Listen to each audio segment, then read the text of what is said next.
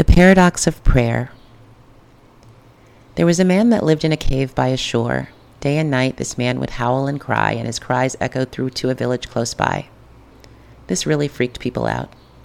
And not only would he howl, but he would cut and injure himself with rocks. He was isolated and tortured. One day, a boat docked on the shore close by, and out walked Jesus. In an instant, the tortured man ran to Jesus and bowed down before him and begged, "Please don't hurt me." Jesus said, "What is your name?" He said, "My name is Legion, for we are many." A legion in the Roman army consisted of 2,000 men. This man was possessed by 2,000 demons. Jesus told the legion to get out of the man, and they did. Instantly, that man was restored to sanity, and he returned to community. The scripture actually says that he became clothed in his right mind. This is the story of the demoniac at Gerasenes. It can be found in the Gospel of Mark, starting at chapter 5, verse 1. I was preparing to preach a sermon on this text on the second Sunday in June 2010, but then Kesner died, so I didn't. But I have always been fascinated by it, fascinated by the legion in the man's head. Many believe that the legion were 2,000 demons, but I think they were 2,000 thoughts. You know how your thoughts can keep you in isolation? Thoughts about the past that stir up regret and shame, thoughts about the future that stir fear, thoughts and judgments about others that cause division, and thoughts about the self that are destructive. These all come from the ego, that part of us that thinks it's in control, that part of us that thinks it's more powerful than God. I think ego, the need to be right, the need to control, the need to judge, is what keeps us isolated, close to community but not fully present in it. And our self-centered thoughts, 2,000 or more, are like those stones that cut us day and night. We torture ourselves, just like that man in the cave. But what I really like about this particular story is that Jesus heals him by asking his name. The man couldn't answer right away because he didn't know it. He said, "We are Legion." But Jesus wasn't asking for his government name. By name, I believe Jesus was asking, who were you created to be? Do you know? Who are you at your core? What is your name?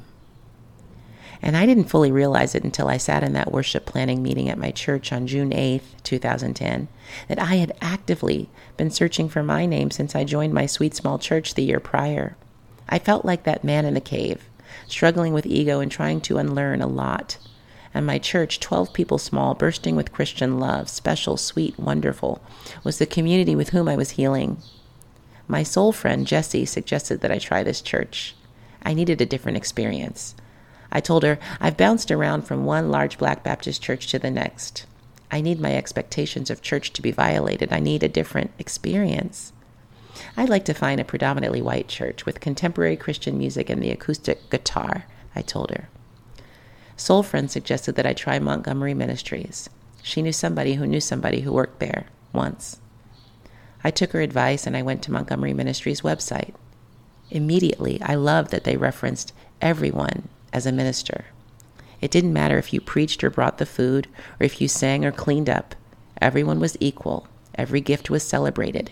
This had not been my experience with church in the past, and I wanted this. Over the next few months, Montgomery Ministry overwhelmed me with love. And right away, I came to realize that this is a church that sings in tune with God's song. And in that community, I began to grow spiritually and began to live intimately and honestly with others, sharing my preaching gifts for the good of the whole.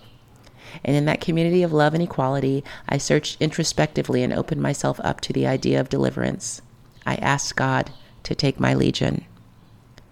But after Kesner died, I understood what the man from the cave must have felt when he ran out to Jesus and bowed down, saying, "Please don't hurt me." If I had known the price of my deliverance, would I still have asked for it? If I could just have seen what was coming around the bend, perhaps I would have begged and pleaded, also crying, "Please don't hurt me. Please don't allow me to experience that kind of pain, the pain of finding Kesner dead, the shock, the horror, God, please." But I couldn't see what was coming, because at the end of the day, I am powerless. That is the paradox of prayer, I suppose. I asked to be made strong, and I was made weak. I'd asked to be delivered, and I was delivered, but not without a price. But alas, as much as I would like to go back in time and be with my beloved. I would not be who I am today if I had not experienced the pain of losing him. Thank you. Very sweet.